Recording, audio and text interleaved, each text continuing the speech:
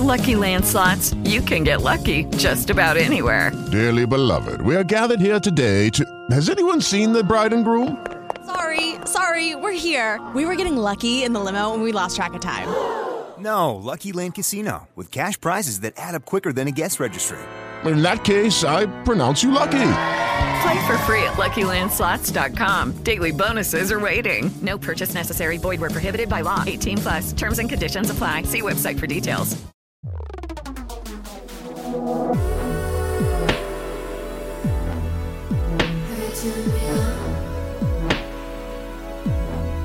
Tie me to your bedpost.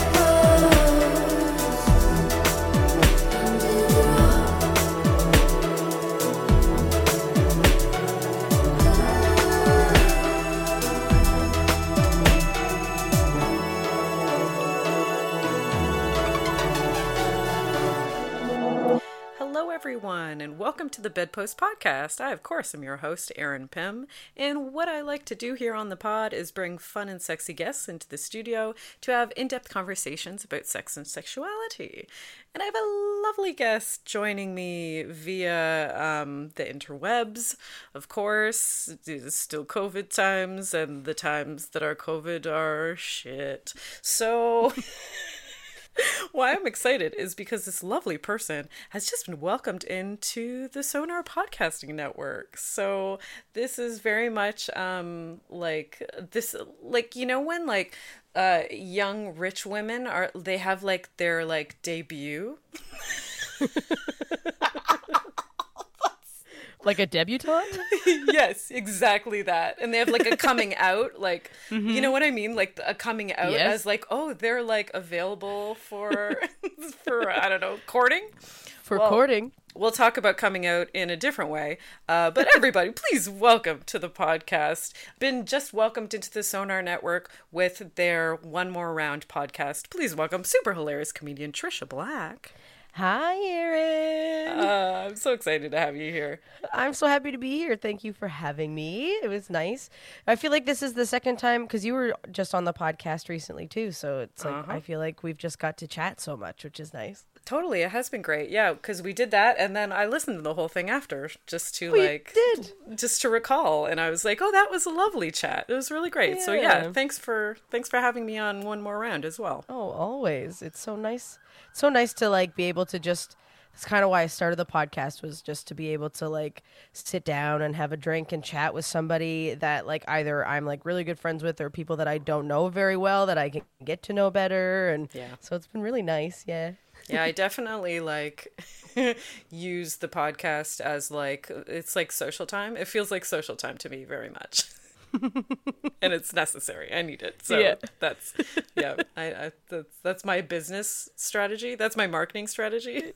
I just want to talk to somebody for an hour because I'm somebody lonely. Please, somebody talk to me. It's just an hour a week. That's all. That's all the social time I get, an hour a week. That's it. Yep, that's it, man. So, okay, Tricia, tell the folks, what's your podcast about? My podcast is called One More Round with Tricia Black, and it's kind of like, I like to call it an East Coast kitchen party. So I'm from the East Coast, and I guess not a lot of people know what an East Coast kitchen party is, but it's basically a kitchen or a party in your kitchen, which happens a lot on the East Coast. Everyone gets out instruments and you're playing and you're drinking, but you usually end up in the kitchen. So it's just a big party time, and it's a podcast where I sit down with a variety of guests, you know, from entertainment to hopefully eventually I would love to get some like cool politicians like Jill Andrews on, and like in lots of podcasting hosts as well have been on, and we just sit down and we chat, and it's kind of like half interview, half conversation. And I've been told that it feels, when you're listening to it, that it feels like you're just sitting around listening to two friends talk, which I enjoy, and that's the vibe that I wanted. And there's some music involved as well, so yeah, because fun. You're quite the accomplished musician as well. I try to be. I'm not like super like accomplished, very self-taught, but you know, I do my best. And like a voice. You have a voice on you. Well, thank you. I can't not mention, like, anytime I see like a clip of you singing or something on Instagram, I'm just like, oh damn, I forgot forgot that you could like really fucking sing. Oh, thank you. Yeah, it's, I mean, one of like a gift that that just happened upon me one day that I was like, oh, I can sing. I was told for so long that I couldn't, that I think I just was so determined to actually like be very good. So I just sang all of the time. Yeah. What asshole told you couldn't sing? Come on. I got kicked out of choir in grade 9. I was the only one. Yeah, I was the only one to get. He didn't like me, Mr. Bellier, for some weird reason. It was the only time they'd ever kicked somebody out of the like school choir, and he had me and 2 other girls re-audition in January or at the end of the holidays or January or something, and then I was the only one that he was like, "You're not coming. You're not allowed to come back." Basically. Oh. Devastated me forever. Like, I still think that it affects me in some way. Isn't that terrible? I swear, when you're like a young adult, like, you know, you're just like a sponge, right? So Yep. all of that shit really fucking sticks with you. Like, for me specifically, stuff that happened in grade 9, I know affected me through like way into my adulthood. Like, for sure. Yeah. I was majorly bullied, like a lot. I mean, in every grade, but specifically grade 9 was like the year that everybody was calling me a slut. And that was just like, so that like, yeah, that really just like, honestly. Well, that's the time too. Like, I feel like grade 9 is like that time. I don't know for you. For me, we were the first. So like grade 9, I was the first grade 6 to go into junior high, basically. Okay. So grade 9 for me was high school. Was that high school for you, or was it still like grade 9 was high school for me? Yeah, the first year of high school. That's what I figured. Yeah, and I feel like first year of high school, everybody changes. Yeah. People become more mean, and like socials, like bubbles switch. Yeah. Suddenly Everything people think happens. they're cool. Like, they think they're cock of the walk because they're in high school now. So, I don't know. That makes people mean, maybe. Mm-hmm. Grade 9 was the worst. Me too. I had 2 friends and they both moved at Christmas.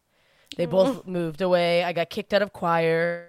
The same. I can't believe that. I cannot believe I that, know. by the way. The same like musical teacher though also was like, I was sitting waiting to go in for an audition for the high school musical, like being so brave, and because I was so scared, So scarred. and scarred so and scared. scarred and scared, and he was like, you know, they don't take grade 9s, and walked away. Oh my God. I was like, Who Mr. is this Bellier? devil? What's your beef with me, sir? Seriously, why did he have it out for you so hard? I think it's because secretly he knew I was gay, and he was also secretly gay. And I think there was something going on. I don't know. Scandal. That's what I think.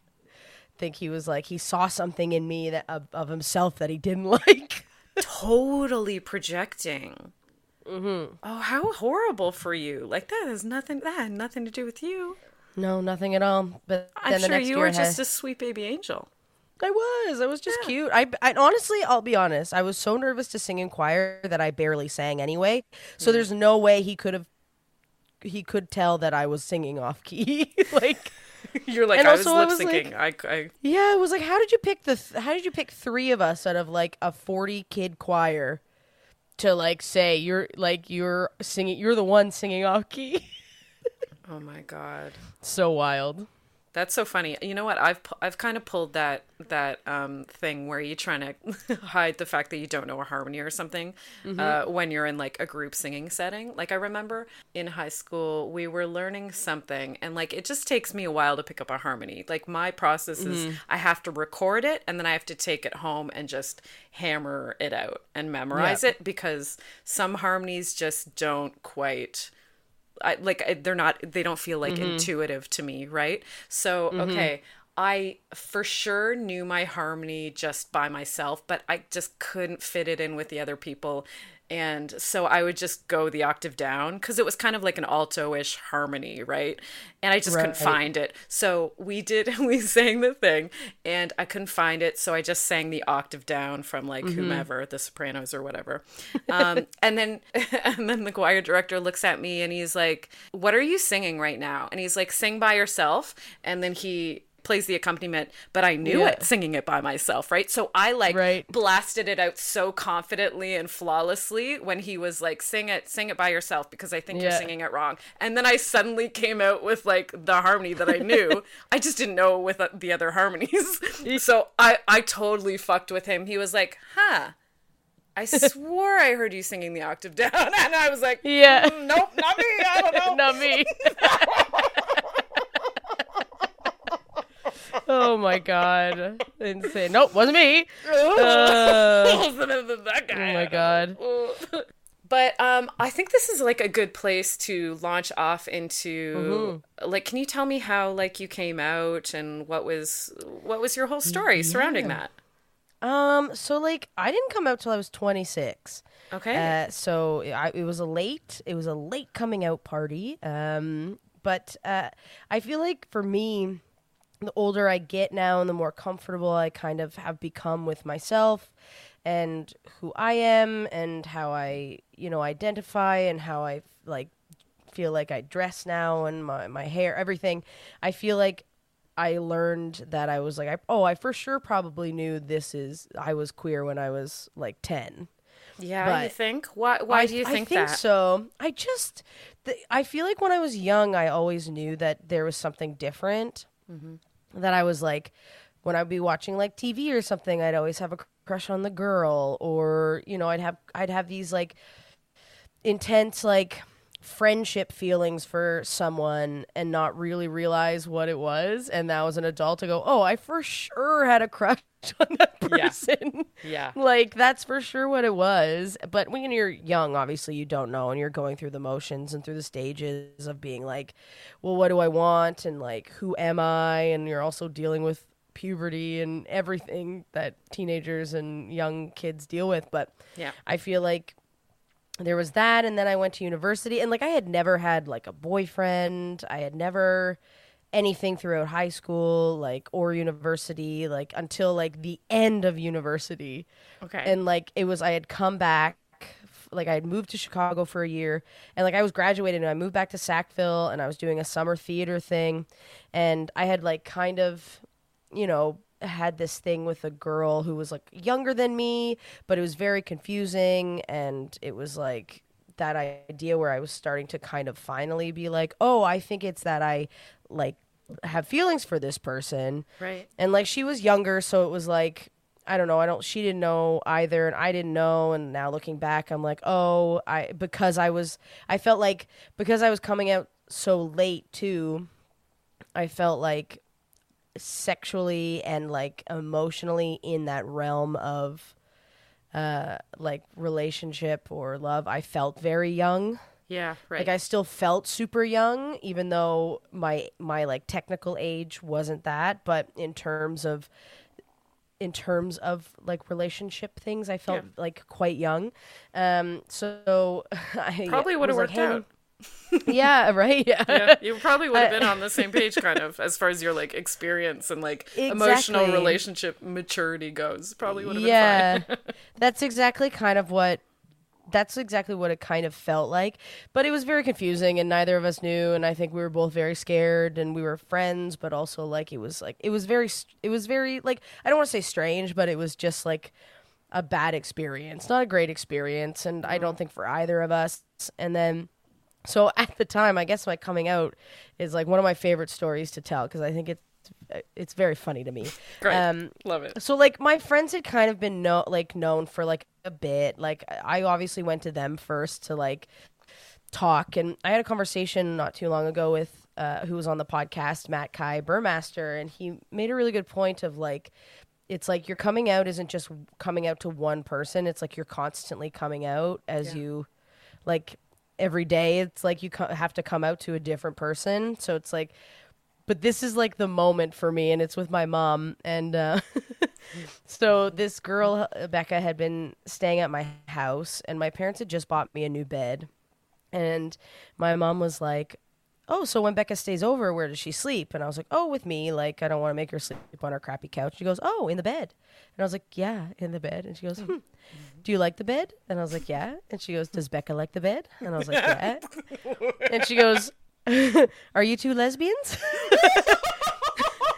Now, and the best part about that was that we were in the middle of Sears. So it was like a public setting, like not even like. My God, I had a full panic attack and just said, "Oh, I'm just fighting with a friend. I need to go. I need a break." And then I said no because I full panicked. I was like, "I'm not ready for this right now." You're in Sears. And then I'm in Sears. I'm in Sears. We're looking at glasses. I don't want to talk about my sexuality in Sears. Read the room, Mom. Yeah. Read the room, Barb. My mom's lovely. I love her very much. But I think like maybe a month later, I was moving to Toronto. So we were once again at the mall and we were looking for, I forget what I was looking for. I don't know if it was like a swim. I don't know what I was looking for, but we were in Sport Check. And my mom, I was like looking at stuff and she goes, "You like to dress like Ellen?" Oh my God. And I was like, "Oh God." And she goes, and I was like, "I don't know. Like, what does Ellen dress like?" And then she was like, "Oh." Then she goes, "Are you a lesbian?" And then I had to like be like, "Yeah, well, let's talk about this at home. I can't do this right now." Sport Check. I think your mom just wants to. I think the mall brings something out of your mom. It sounds well, like. It's because like, and bless my mom, and to this day, she's always like, she was shocked when I came out, but only because throughout my entire life, she's probably asked me a dozen or more times, "Are you a lesbian?"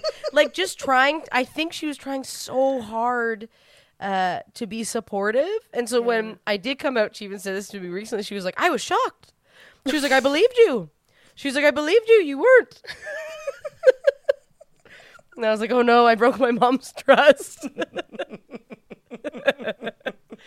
That's adorable. So Yeah, you're right though. Like in her way, in her own little way, she was like trying to coax you out, you know? Like, I think so, yeah. Yeah. There's that idea that like parents just know, I think. And I think she knew, but I think she was like, but like when you're young, you're like, I don't know. I legit don't know. Yeah. Yeah. I'm figuring it all out. Totally. And like the very specific question, like, "Are you a lesbian?" is just very funny to me. I don't know. Something about it's like, so funny. So you like your bed? Oh, she likes the bed?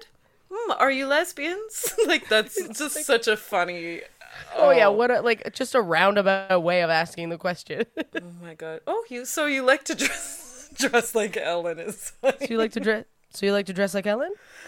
Like a little sporty, Are you a lesbian? But yeah. like I was looking at like board shorts or something. And I was like, I don't think I've ever seen Ellen wear board shorts. It was your mom's only reference point, right? Well, yeah, absolutely. It was like there wasn't, especially because this would have been, I guess, 2011 or 12 when I came out. Okay. And yeah, like I don't think she had seen very many lesbians in her life. My mom like used to watch the Ellen DeGeneres show, like her like the Ellen show. Yeah. And when the puppy episode happened and all of that drama happened with Ellen and everybody was against her, and my mom loved the show, and she was like, I stopped watching it, and she goes, not because she came out, but she was like, the show got so serious so fast. Like right. She was like, it wasn't funny anymore. Like she was, and I was like, Ellen, I guess, needed that to kind of stand up for herself. Mom was like, yeah, but she was like, the jokes were gone. Like it like lost it's almost like it changed which is genre. terrible to say, but it changed the genre because she was getting so much heat from the world in general. And it's crazy because I even, I guess on Dancing with the Anne Heche is on Dancing with the Stars right now. Okay.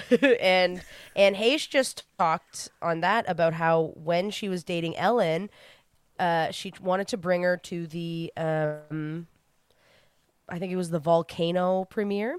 Okay. A great film with Tommy Lee Jones, and there's a volcano in Los Angeles. It's excellent. And Anne Heche wanted to bring Ellen, and I guess the like producers were like, no, absolutely not. Like Right. you can't be seen dating a woman. Right.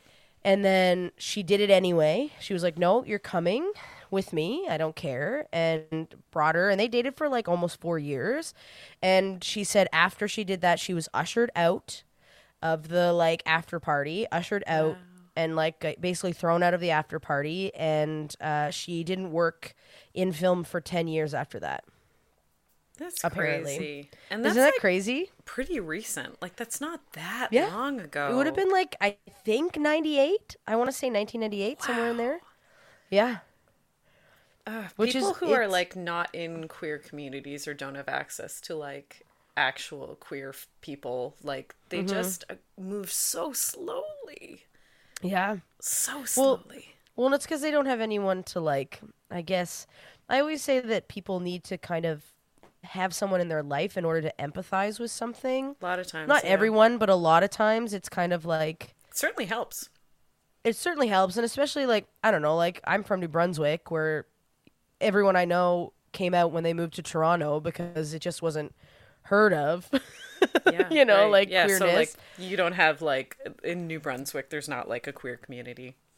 Not really, or there wasn't. I think there is now. Like when I was in, I get like there was, like, but not really. Like I think it was very, for me anyway. I didn't know of anything. I only knew of this one bar in Moncton, New Brunswick called Triangles. Okay, I love and that. Like pink triangle. Yeah, great. Yeah, and it was like, you went downstairs and it was in like the basement of this building, Right. and that was the only one that I knew of, and I didn't really hear a lot of people talk about it. Like, we knew people were probably queer, but it wasn't something that, like, you kind of spoke about a lot, I guess. Yeah. So, yeah, but I think it's changing. I think what's really nice is a younger generation is so much more open to everything and being more able to, like, speak about things. So I think it's becoming a lot more... I don't know what the word I'm looking for is, but just normalized, I guess. Yeah, for sure. So or at least I hope it is. Yeah, no, I agree with you because I mean, young people have access to see all sorts of queer people, like, you know, on their phones. So like they can follow queer TikTokers. They can follow, you know, like on and on, right? So you're exposed to it, and you're exposed to like the vocabulary and everything at a young age. So you know, then you kind of have the words for it if you're somebody who's kind of like, you know, confused and trying to figure things out and stuff like that. You have some examples to be like, oh, okay. Not only is it like, I'm not alone and this is okay because this person's really cool and doing this cool thing and they're queer. And, you know, it's just more information so that you can pick and choose what resonates with you. So that's like that's a unbelievable difference from, you know, people however many years ago, even from when you were a young person. Like, did you have access to like queer people in any way, like say throughout high school? I mean, the only thing that I know of, like, I mean, I think there were people who were queer in like when we did theater and stuff, but no one, like I said, most people didn't fully come out until like they moved to Toronto. But but there was, like, I played softball, which is like cliche, but but I played for, like, you know, I played for 16 years. I was very good. Oh, damn. Okay. And I remember when I was like in middle school, there were a couple things. So there was a couple girls who were on my provincial teams. One, her name was Digger, Donna, but we all called her Digger.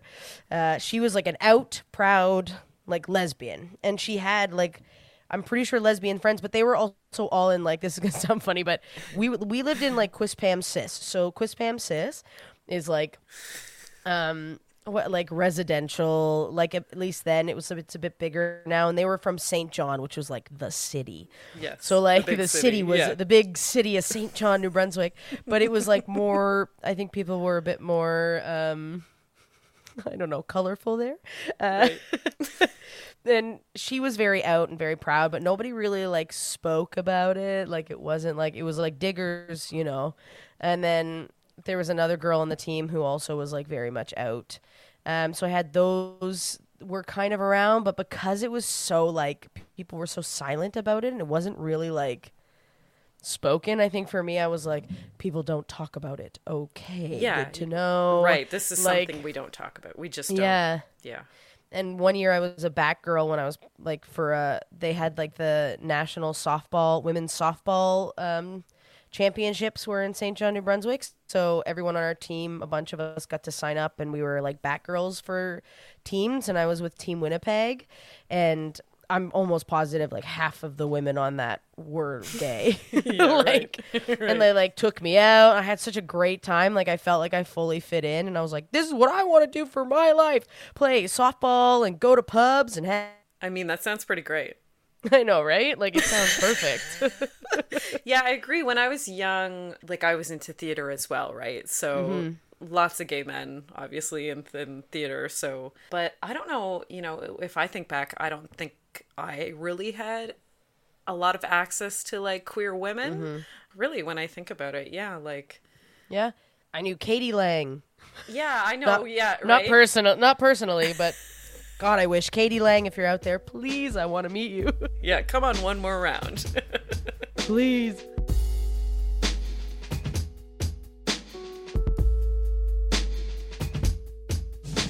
Let's take a moment to talk about our lovely sponsors, shall we? First of all, Oasis Aqua Lounge is a water-themed sex club located right here in Toronto at 231 Mutual Street. Oasis is inclusive of all genders and orientations and is shame-free when it comes to pleasure and play. Check them out at their website, oasisaqualounge.com. Unicorn Collaborators is the local leather business of two queer unicorns. They specialize in luxurious and colorful harnesses for all body types, and even craft non-conventional ones for your thigh, fist, or foot. Check them out at their Etsy shop under Unicorn Collaborators. Lovecrafters Toys is a non-gendered fantasy sex toy line that makes weird and wonderful dildos in the shape of tentacles, unicorn horns, mermaid tails, and more. Their high-quality silicone is hand-poured right here in Toronto. Check out their Etsy shop at Lovecrafters Toys. ComeAsYouAre.com is a trans-owned, trans-operated sex shop that also happens to be feminist and anti-capitalist. They carry only the best sex toys and want to give you the best price possible.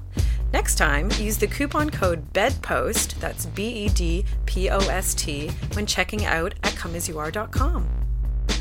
Hello, it is Ryan, and we could all use an extra bright spot in our day, couldn't we? Just to make up for things like sitting in traffic, doing the dishes, counting your steps, all the mundane stuff. That is why I'm such a big fan of Chumba Casino. Chumba Casino has all your favorite social casino-style games that you can play for free anytime, anywhere with daily bonuses. That should brighten your day a little. Actually, a lot. So sign up now at ChumbaCasino.com. That's ChumbaCasino.com. No purchase necessary. VGW Group. Void where prohibited by law. See terms and conditions. 18+.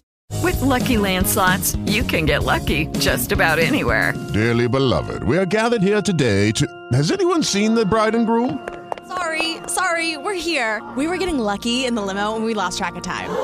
No, Lucky Land Casino, with cash prizes that add up quicker than a guest registry. In that case, I pronounce you lucky. Play for free at LuckyLandSlots.com. Daily bonuses are waiting. No purchase necessary. Void where prohibited by law. 18+. Terms and conditions apply. See website for details.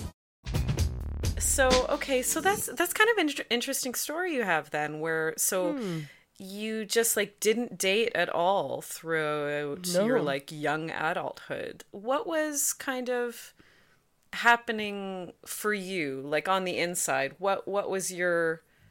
How did you feel about that? About seeing everybody else date and stuff like that, and have a boyfriend, and you weren't.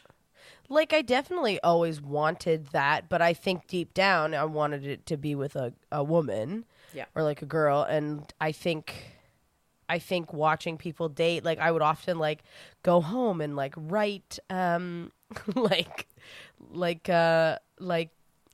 am I trying to say? But like little theater pieces of like romantic things, and like, but I'd play like the love interest, but like I would always make it like a man because I thought that that's what it'd have to be. So or you'd like write pretend. like a first person man story where like kind of, yeah. Yeah. I feel like I could have written a really good like CW or WB show. Should have submitted it. You should have kept those old diary entries. Yeah, it's like it was very interesting because like I don't think at the time I really thought much about it. No.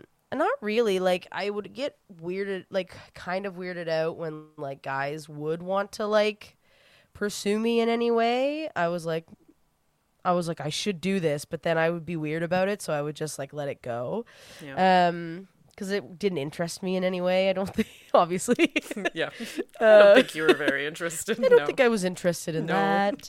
Yeah, it was hard, I think, too. And like university, I wish I like sometimes, I mean, you can always say, I wish I did this. Like I do wish I had come out a bit earlier in university because I think it would have been helpful. But at the same time, it was there's that like shame and that idea of like, but it's wrong, even though there wasn't anything really that I can pinpoint in my brain that told me it was wrong. Like I don't like, unless it was just like little things here and there that I'd pick up that I don't remember. Yeah. There was nothing that like told me that. I just got it in my brain that it was very wrong. But then any time I did, so like things would happen in like university and like, I mean, some like not great things sexually with some like men that I didn't want, but it like, it made me feel weird. Like I was like, I didn't want to why did I do that? I would just feel so disgusting after. Oh, dear. Yeah, so it was hard. So then I just kind of was like, absolutely not. Then for a bit, like kind of like had this weird, like I don't even know how to describe it. It was like I thought I had a crush on this guy, but he was also very feminine, very sweet man. And then he had a crush on me too. But then this other girl liked him, but she was seeing someone else, but then she ended up going with the guy that I liked. So the other guy and I like fooled around a bit, but then I fooled around it was like a wild summer and then I came out. You're like, I think it was like one last kick at the can to be like, is this for me or not? Is this for me or not? And Should it was I like, move for not. on? And I was like, absolutely not. And I have to stop like denying myself what I truly want. And I stopped. And then it still took me probably like, I've been out since 2012. And I feel like up until maybe 3 years ago, I finally kind of like, there was something that just like changed in me where I was like, I'm good with who I am.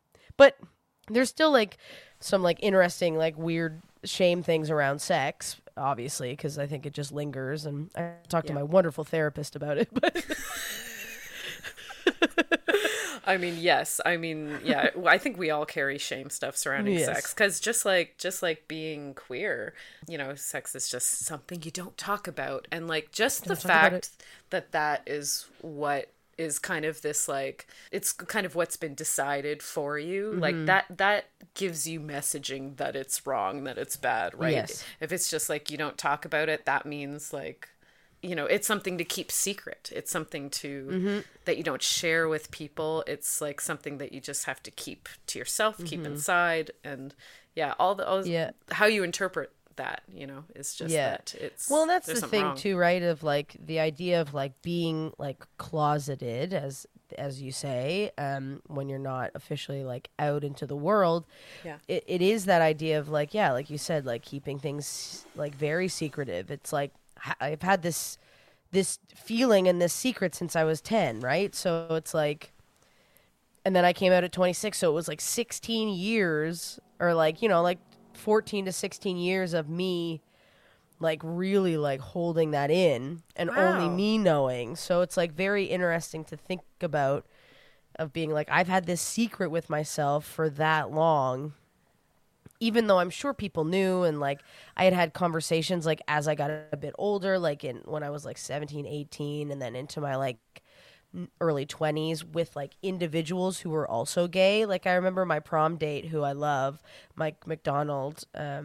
I always knew in my heart of hearts, I was like, this guy I think is gay. And that's why I was like, I asked him to prom because he was safe and we're very close. And then when I was in university, he sent me a message being like, I'm gay, and he was like, I hope you can still like love me. And I was like, of course. Oh my god. Like it's that thing of like, you're like, my oh god, yeah, I hope you can still love me. Like it was something like that. It was just like, I hope you can understand. And I was like, yeah. I was like, you're like one of my closest friends. Like, of course, I love you no matter what. So it was just and I was like, that's such a hard thing for someone to do. And it is hard to be like, I'm gay. And like, I feel like for me at a point, everyone was like, you're gay. You are gay. Everyone just yelling at me, you're gay, Trish. No, but that makes sense. Okay, when you're talking about like 16 years, you were essentially like sitting on this. Of course, then after you came out, it still took you a few years to really feel in your own skin, because you kept it like a secret essentially for like 16 years. So it's not like suddenly you're just going to be like, oh, I'm open and everybody knows and I'm good. Like, no way. You carry that with you.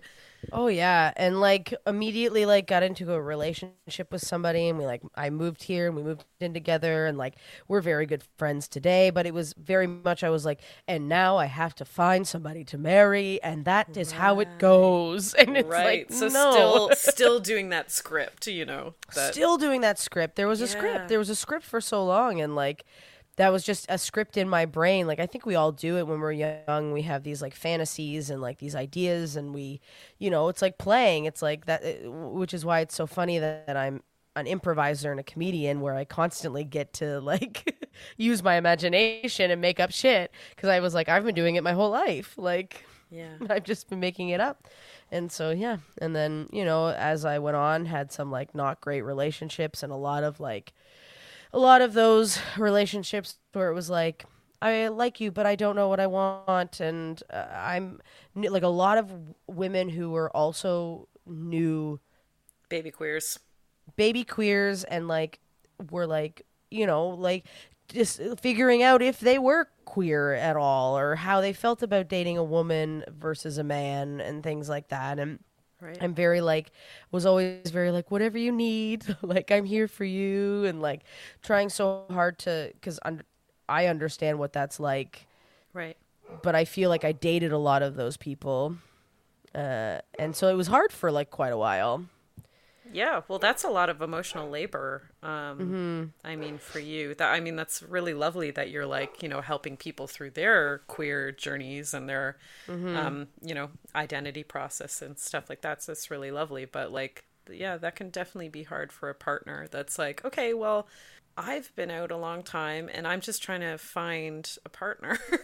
Yeah. I'm not like a mentor. I'm not like a... Yeah. And that's kind of what it felt like. Like there was a time where like I was dating people, and like I felt sometimes like I was the safer version of someone that they had dated before. That like kind of was similar to me, but like was a bit more aggressive. And like I'm not an aggressive person.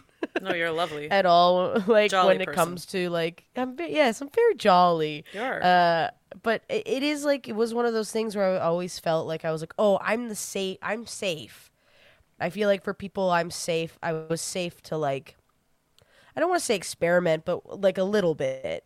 Like, that is true. I agree with you, because folks that are feeling vulnerable, about their queerness, of course they would like be drawn to somebody who seems just like so like this like warm, lovely, jolly lesbian. Like obviously they're going to be drawn to you because they're like, oh, like I won't be judged, and that's something I'm sure you are very familiar with, feeling like shame surrounding and feeling like somebody will, like that email, like, I hope you still can love me. Like that is so loaded. Yeah, and it was like, I think it was over MSN Messenger. Nice. If I'm remembering. ICQ? This was I think it was Messenger. It was 2004. I had just gone to university, and he'd been out of high school a few years. And it was just like this idea, like, I hope you understand kind of thing. And I remember reading it in my room, and I cried. Yeah. Not because he was gay, but because I was like, my friend. Yeah, he's like my sweet friend. Like he's having a hard time. Having such a hard time, and wanting him to know that. And it happened literally right after we had gotten like, it was Frosh Week, so we had just gotten like ushered into our dorm, where we had to like do the slip and slide and have dog food thrown on us and ketchup and mustard. And then that was the last year they did that. You got hazed? We full got hazed. I mean, it was like fine and fun, and then we all did a shot at the end, and they were like, "You are now an alumni of Harper Hall," and we were like, "Woo!" And like I was in the middle, I was like, "I gotta go shower," and then I got his message, so I'm like dripping in like ketchup, That's ketchup, dog food. Like it was. Oh my God, that's It was funny. wild. Yeah. So so now that you're I guess an adult queer, not a baby queer anymore. I'm in my mids. Are you in your mids? Yeah, you're middle-aged queer. Middle-aged, I guess. I don't know. Are you like are you connected to like a queer community? Like, tell me about that. Like, now that you're here in Toronto. That's what's like interesting is like I feel even still like I am, but I'm not. Like I feel like I'm very connected to the queer community that's in the comedy community. Yeah. There's definitely like when I first came to Toronto and I was doing comedy at like Bad Dog and I was doing the Sketchersons, I was one of the only like out lesbians who was like, I'm out. Here I am, I'm a lesbian, and all my jokes are that I'm a lesbian, which I still do because it's fun. But it's good shit. Yeah. It's a good shit. There's lots of material there. But I felt like for a while it was like me, and I was like, oh. And then eventually, I noticed maybe a few years later that like a lot of people started like being comfortable with their sexual identity too, and I think that was just because the world allowed for it, or any of those, like asexual, all of those things. I felt more and more within the comedy community, more people being comfortable. So now I feel like there's definitely a beautiful queer community within the comedy community. Yeah, I agree. I don't know if I like have a queer community outside of like that. Like I have a lot of friends who are queer, but a lot of them are like theater or comedy. Like outside of this, I don't really know if I have that big of a queer community. Can you talk about like the difference between like working a queer room, like in comedy, and working like a cis het room? Yeah, well, it's like it's so interesting because like I'm working at Second City and I've been there now for since 2018. I did She the People, and then my last main stage show I did a song that was about cunnilingus, and it was the idea of being a bad lesbian. And so I did that song, and I had to really like not dumbify the song, but really bring it down so that a straight audience could understand and still enjoy it and still be able to laugh, because doing that song every night at Second City was scary. Like, because every night I was like, I don't know if people are going to be homophobic or if they're just like going to hate me singing about cunnilingus. So it was like a big double whammy of like not knowing. And like oftentimes I would look at the audience and there'd be people like prudish with their nose up in the air and like shaking their heads like, I can't believe you're singing about this right now. And even still, it was like honestly the gentlest of songs. Like it wasn't like dirty. It was just, it made people uncomfortable. Even my mom was like, the first time she heard it, she was like, oh my gosh, Tricia.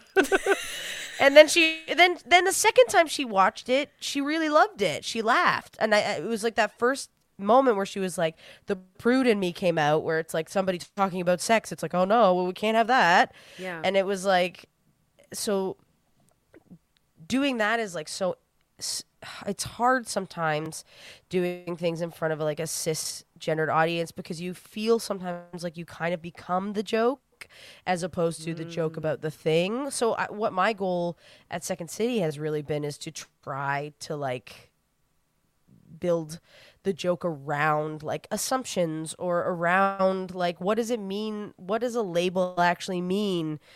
Just because I don't like these things, why do people say I'm bad at this thing, but I'm good at this thing? Or like, like trying to, there's a difference of like having to make a straight cis audience understand, where you want them to walk away going, oh, I didn't know that.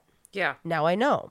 Where when you're in front of like a queer audience, when we did Extravaganza Eleganza, which was a full queer sketch review that we did at Buddy's first, and then we did at Sketchfest, and then we did at JFL last year. That was completely different. Yeah. Because it was so, also not only not only is it hard, sometimes, like, I love working at Second City, but sometimes it can be hard because I'm the only queer on that stage. Right. So when you're building sketches, and like I have such a wonderful, warm, caring, loving cast that everyone is like wants to like be there and supportive, but sometimes it's hard when you don't have somebody else who has gone through those things. Yeah. Where Extravaganza, we were all queer, so we would like have these wonderful like meetings and like group sessions to like chat through ideas, and then you realize that everybody has had the same kind of experience. It's like so beautiful. And then presenting that to a queer audience and having them go, oh, I've also experienced this thing. Like, you're talking about my life right now. Yeah. And also it makes you go, oh, wow, like somebody else does relate to me. And it's more of a relation as opposed to a, here's something you didn't know, and hopefully I can make you empathize with a group of people that you don't know very well, you know, through comedy and entertaining you at the same time. It's like, and yeah, it's like asking tough. a lot of you, right? Because you got to teach, you got to entertain all at the same time. Yeah, and it's also that thing where you're like, I also don't. Half the time I don't want to teach. That's the like, thing, I want to make a point. It's not your job to teach straight people, you know, well, yeah, to not be homophobic. Yeah. But to understand a different POV is what I, when it comes to comedy, and especially like with the Second City audience, who are great, and like I've had wonderful experiences there. Like it's scary because of the feeling of being like involved in the past, of being like, well, this is wrong and people will be homophobic, and for like 97% of the time they're not. Yeah, like that's an assumption that I'm also putting onto the audience. I'm assuming that they're all homophobic, and I'm gonna go out there and somebody's gonna say something, which is like crappy to feel when you've got your like dream job and you're doing something you love, but it is something that happens, and I feel like I'm sure BIPOC folk feel the same thing. Yeah, of like I'm sure like the pressure to be a representative, you know, is huge. Yeah. And I'm sure it sometimes takes away from your ability to just get out there and just play, or just get out there and just perform, or just get out there and have fun. You know, I'm sure that's like a hurdle. Yeah, and sometimes it is like, and like the queer community doesn't mean it, but they're like, oh my gosh, you're like one of the first out queer lesbians on that stage. Right. Like, how does that make you feel? And they're like, you have to have queer POV on it. And it's like, so it's like you're getting pressure from all sides to be this like beacon of like, I don't know, like represent an entire community. Yeah. And it's like, well, I don't. Like, as much as I am queer, I'm like, there are, like, technically right now I go by genderqueer lesbian, or like, and like I'm figuring out my pronouns and things like that. Mm-hmm. So it's like, it's just hard. It's hard. But like, I don't know. I've been very blessed with Second City because everyone is so wonderful, and there are options to kind of like chat with numerous people to be like, or they ask you, they're like, would this is wrong, right? And you're like, yeah, let's not do that thing. Tone deaf, yeah. Yeah. And like everyone's great to it. They're like, yeah, we thought. Just double checking. Yeah, no, it was gone already. Yeah, we already crossed it out. Do you ever feel like imposter syndrome surrounding that? Because I know, like, for me and my, sometimes, like, I don't know, sometimes I feel like I have to be a representative of, like, the sex positive community, or, like, the sex work community, or the kink community a lot of times, and that for sure can, like, for me, I know, breed a lot of imposter syndrome, because, like, you know, we're all living and learning, like, it's life, baby, so, like, I'm not the authority literally on anything.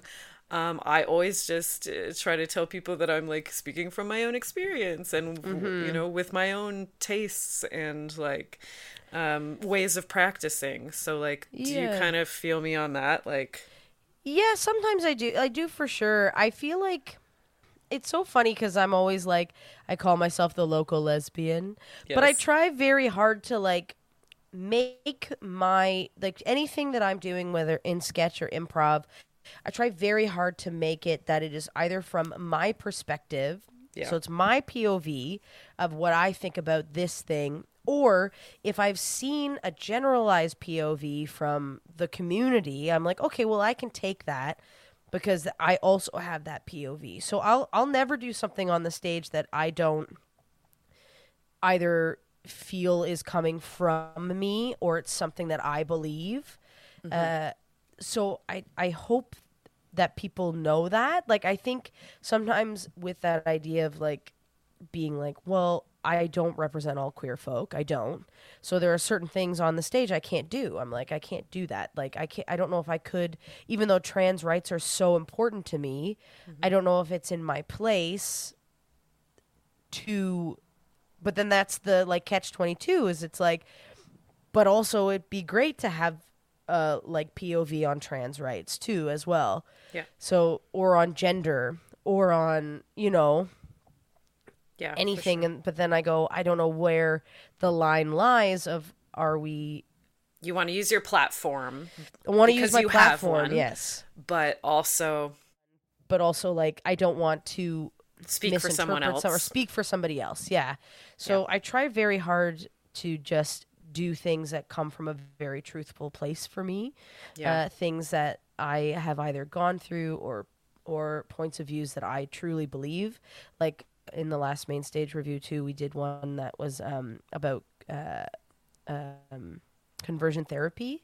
Oh wow. And like that for me was just the POV was conversion therapy is fucked. Like, yes. And it was just that idea of, and then we did a bunch of research on conversion therapy and like what it means and the things that happen and why families do it and what's the fear behind that. And so it was a tough one to do, even though it came out very funny because we did it in a specific genre. We did it very like a Full House kind of style TV show. Oh my God, yeah, that's great. You know, where I come home and I'm wearing a wig and I'm like, Mom, I'm home from camp. And she goes, oh, how was camp, honey? And I go, conversion therapy camp was awesome.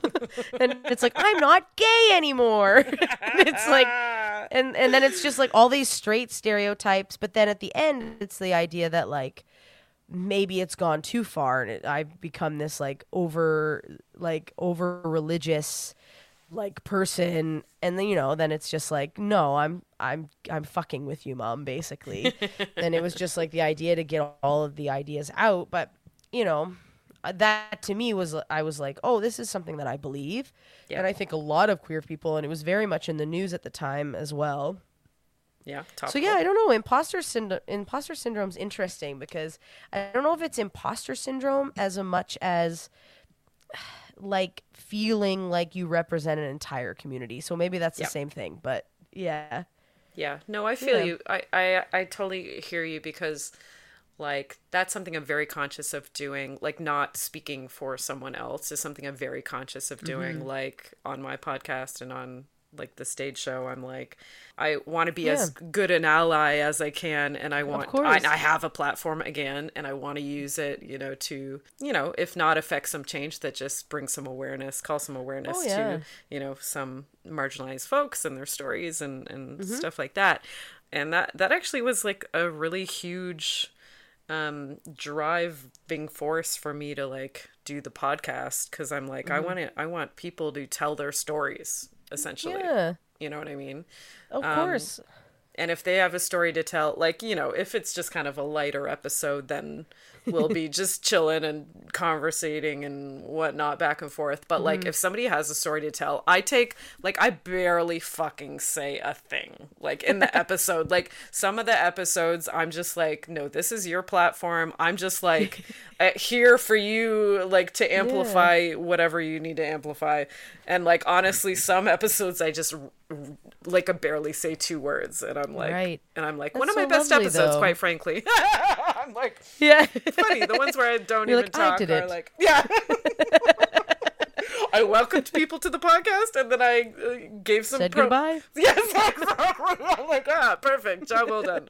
But that's so nice. It's so nice to have a platform, like to give people the platform to be able to talk, especially around sex and sex positivity, because I feel like it's been such a, like, people make it feel so shameful when it shouldn't Like we're sexual human beings. Like we're meant to be sexual. Yep. It's in our nature to be, whether it is to procreate or not. Yep. Usually, or to seek not. connection, Like, seek connection, like intimacy, pleasure. Like those are all human things that we all need and crave. Exactly, Yeah. and we do. And it's like for people to say that they don't. I sometimes like. I mean, obviously, there are people in the world that don't, and I go, For sure. that's great, like great, wonderful. But then there are people that like do, but it's like how you think about like the Salem witch trials, right? And like I know this is kind of like maybe from left field, but it was like all like, the where are you going with this? I want to hear. like Christian religion. Like I studied this in university, but it was like they were all so Christian and so religious that it was believed that they came up with like the idea of witches because they were sexualized, right? They were very sexual, and everyone was having sex, but nobody wanted to talk about it. It was kept very much a secret. And then, then we burned some women for what? Burned a bunch of women. Yeah. Like, I don't know. It just feels like throughout history, people have been so sexual until like Roman Catholicism, Christianity came into play, right? Yes. And it's like, what? How? I'm like, Jesus, I'm sure was a sexual man. Oh yes, I'm sure he had so much sex. I know. I mean, he's how could he not? He's really good friends with a sex worker. Yes. How do you think they met? You know, right? like such good friends with a sex worker who they apparently were married, and then also I'm like, that guy could do magic tricks that were so cool. Of course he's getting picking laid. up. He's picking up for sure. Like, there's no way. Or he was gay because he hung out with all those dudes. There you go. So, I mean, that's my people. Queer sex worker people. Hello. I'm like... There you go. How did it go so wrong from there when it started so right? I know, right? Just people, it takes just one person to ruin it for the group, Just fuck everything. It was probably Peter. Peter was probably like, he denied Jesus, I don't like this. I don't know who you are anymore. We know he was in denial because he denied Jesus 3 times or something. Three times. And do you know why I know that? Jesus Christ, superstar. Superstar, yeah. That's why I know. Yeah. I know, it's true. I know. I learned all of my... I mean, I went to church and all that shit, but like... Me too. But I really learned my stuff from Godspell. Yes. Yes. Jesus Christ Superstar, Godspell, Children of Eden, Joseph and the Amazing Technicolor Dreamcoat. That's where I learned it. Me too. Same. So funny. Anyways, Tricia, well, we should be wrapping up. Yes. This has been so amazing. This has been a delight. Honestly, so happy to have you on the pod. So nice to be here. Thank you for having me. Both of the episodes we did, like on yours and on mine, were so great. So yeah, if you're listening to this and you haven't heard my episode on Tricia's podcast, go fucking listen to it. What are you doing? Tricia, where can they find your podcast? They can find the podcast on Apple, Spotify, Stitcher, everywhere, honestly. Wherever you get your pods, you can find it. One more round with Tricia Black. There you go. Yes. And is there anything else, like social media wise, you want to tell people about? Ooh, well, you can follow me at _Tricia Black on Instagram and Twitter. And I also have this new Instagram account that I'm trying hard to keep up with, but it's called Before I Knew I Was Queer. So it's at B, like the letter B, the number 4, _ I knew I was queer. And I'm just trying to do like queer nostalgia or like things like people, we've all had crushes in the past, Let's talk about them. I love that. Oh, I'm going to follow right now. So yes, okay. So for me, at the Lady Pim 1 on Twitter, pim.lady on Instagram, the Bedpost Podcast on Instagram. Guys, we got a Patreon. It's the Bedpost Show on Patreon. The YouTube series is going to be starting up again soon. So the Bedpost Sex Show on YouTube, go subscribe because we're filming now and we're going to release a whole bunch of shit. Also, I never want to say goodbye without thanking the lovely lady that does all the original music for my podcast, Stephanie Copeland, everybody. She won a podcasting award this year for her music on my pod. So it's great and love her. StephCopelandmusic.com. Lastly, Tricia, you've been so amazing. And You've been amazing. You've been amazing. You. No! The podcast goes on for hours. It's just like, no you, no you, no you. I feel like Pee Wee Herman had a thing where it was like, yeah, I think so. Wasn't he like, thank you, no thank you, no thank you, no thank you, and it just went on forever and they're just yelling at each other. Love it. Anyways, yeah, I think thank you, Tricia, for being on the pod. Thank you everybody for listening. We'll see you next time on the Bedpost Podcast with another fun and sexy guest here in the studio talking about sex and sexuality. Bye. Bye. This podcast has been brought to you by the Sonar Network. Sonar!